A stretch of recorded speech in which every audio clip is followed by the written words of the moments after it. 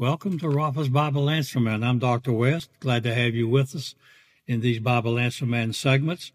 The question that comes to us today is probably one that we hear from so many people that affects almost everyone's life today. It says, my paycheck does not go far enough.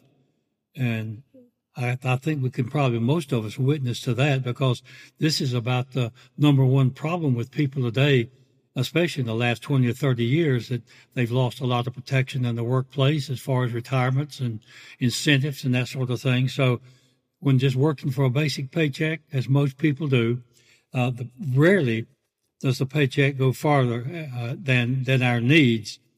But there are some helps that we can do, and the follow-up to this would be, what can you do to help me, or do you have an answer for this? Well, I've got some suggestions for you. First of all, I think it's important that we need to evaluate our lifestyle when our paycheck doesn't go far enough. The government's about the only entity that I know of that can spend somebody else's money in abandonment. So, if you're having problem with your paycheck, then evaluate your lifestyle. Are you spending wisely? If a husband and a wife aren't on the same page with this, and if both of them are spendthrifts, then that family is doomed. They're going to have problems. And if one is casual about money and the other is strict on money, there's still going to be a problem. So you need to have these things in common in your mind, preferably before you get married, but certainly after you get married, you're going to find that the old saying about two can live as cheaply as one. Well, that's not so. It takes two people to eat and live and function. And so, no, it's going to take more money for two. And then when you have three or four or more, then it's going to take even more. So you have to evaluate your lifestyle. Are you being a good steward? I think this would be one of the primary things to think about. And my answer to the questioner, are you being a good steward of what God has provided you? Now, if you might say, well, I'm my own man or a woman. I earn my own money. No, you don't. God gives you the strength to do it. And He tells us that everything in the world belongs to Him. So your money, even though you're unsaved, belongs to Him. But I would encourage you to get saved, because that's going to give you some avenues that the average person who is not saved does not have.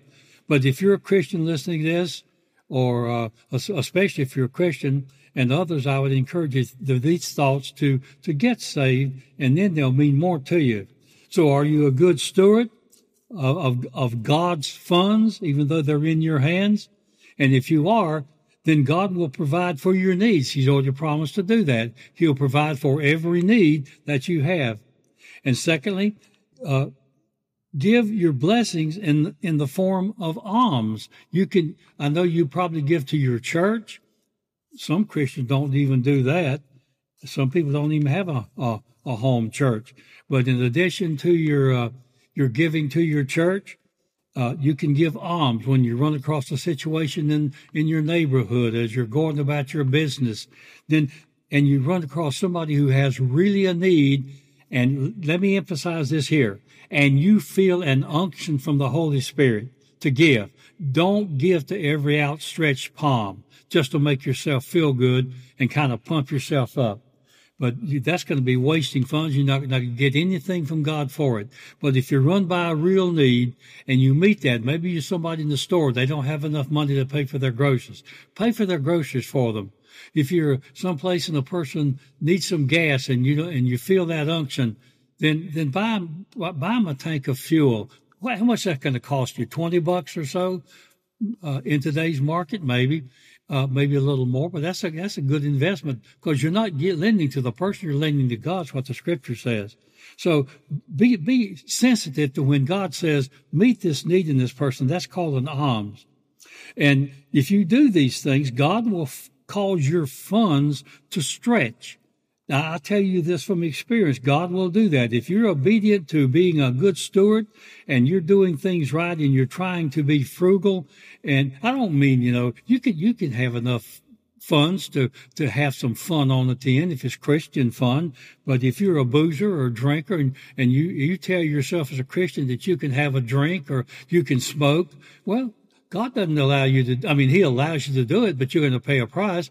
You may end up in a cancer ward, or you may end up as a drunkard, although you don't mean to. And Bible warns against drinking too much. In fact, it warns against drinking anything as a believer. I know that's going to fly in the face of a lot of people, but you're not supposed to drink it all, and intoxicating beverages as a Christian. God will give you ideas on how to conserve your goods. He'll teach you how to wisely use things. And then he'll cause those things to be conserved to you. He'll cause your money to stretch at times. I've had that happen. I've seen other people.